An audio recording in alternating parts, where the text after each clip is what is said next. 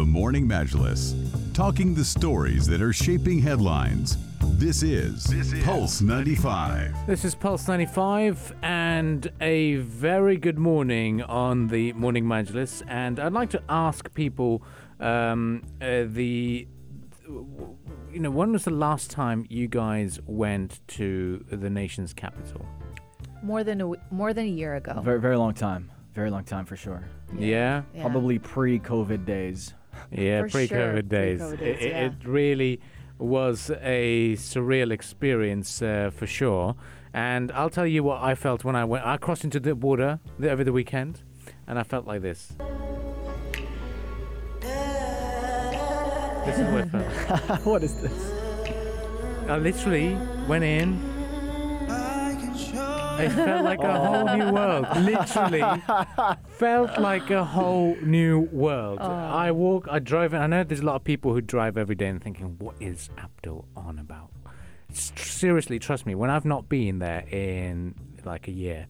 So this was the first time in a year. And it's probably. changed completely. Yeah, in a year. It didn't change, right? I mean, the weather's amazing. Like, Okay. there's less cars in Abu Dhabi compared to our part of the world. Yeah. So it's clean, it's nicer. But no, it was a very busy trip for me because I went over there to meet the Pakistan Foreign Minister Shah Mahmood Qureshi, who was here in the country, to hold bilateral talks related to bilateral ties. But literally, I was very amazed when I was driving through. It took me about 10 minutes to get through the DPI testing and DPI testing and crossing into the border. But the whole experience of crossing the motorways and literally my journey to Abu Dhabi used to be boring, be tired. This was anxiety, anticipation. I was like, whoa, I've just crossed a country border.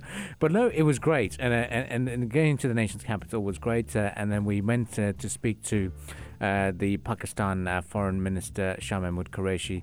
And I'd like to play some clip in terms of the press conference that we had. We were hoping to get an interview, but sadly it was time did not permit us.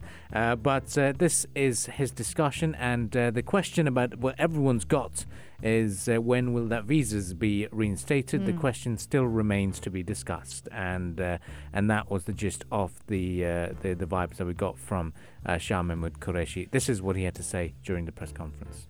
Well, I was here for a two-day visit, and I want to share with you, I've had some good meetings. I've had a very good meeting with Sheikh Mohammed bin Rashid Al Maktoum, the ruler of Dubai, and the Prime Minister of UAE. We had a good discussion on not just our bilateral relations, on the opportunities that exist between Pakistan and the UAE for trade and investment. I thanked him for the support we have received from him over the years, and I thanked UAE for the support that we have received in difficult times. We've always stood with each other, shoulder to shoulder, and we are tested strategic partners, and inshallah will remain so. I also expressed our keenness to be active partners in Expo 2020, which was delayed for obvious reasons because of the corona situation, because of this global pandemic, which will now take place in October 21.